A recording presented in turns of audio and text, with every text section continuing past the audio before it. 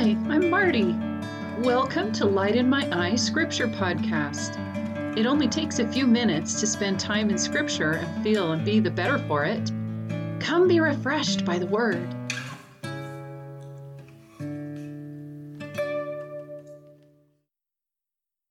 Hi guys, welcome to the podcast. I spent a little time doodling this morning, and the circles I was drawing got me thinking about tree rings. When you look at the cross-section of a tree, you can see years of drought and years of moisture reflected in the thickness of each of the rings. A couple of episodes ago, we talked about what kind of fruit we will choose to bring forth. Today, the question in my heart is, will this be a drought year or a growth year, spiritually speaking? Will these strange and uncertain days we're experiencing be a time of great spiritual growth? Or will I let myself be distracted until it becomes a time of drought?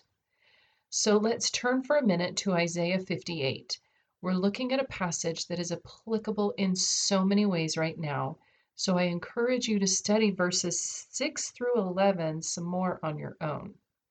But starting in verse 6, is not this the fast that I have chosen? To loose the bands of wickedness, to undo the heavy burdens, to let the oppressed go free, and that ye break every yoke. Is it not to deal thy bread to the hungry, and that thou bring the poor that are cast out to thy house? When thou seest the naked, that thou cover him, and that thou hide not thyself from thine own flesh. So really simply, the point of fasting is to bless and help others. Continuing on in verse 8, then shall thy light break forth as the morning, and thine health shall spring forth speedily, and thy righteousness shall go before thee, and the glory of the Lord shall be thy rearward. Then shalt thou call, and the Lord shall answer.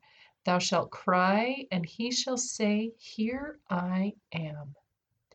So the blessings we're promised when we seek to bless others are pretty awesome.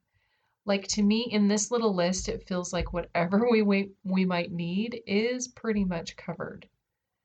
Back to Isaiah. If thou take away from the midst of thee the yoke, the putting forth of the finger, and speaking vanity, and if thou draw out thy soul to the hungry, and satisfy the afflicted soul, then shall thy light rise in obscurity, and thy darkness be as the noonday. And the Lord shall guide thee continually, and satisfy thy soul in drought, and make fat thy bones. And thou shalt be like a watered garden, and like a spring of water, whose waters fail not. These promises are stellar. I want to really learn how to live this way. One question to ask is there only one kind of hunger? When it says to draw out thy soul to the hungry, I think we can hearken back to our discussion early in the podcast about letting our light shine. We have individual talents and ways to feed others who are feeling afflicted. Now, I'm not trying to discount taking care of those who are literally poor and hungry.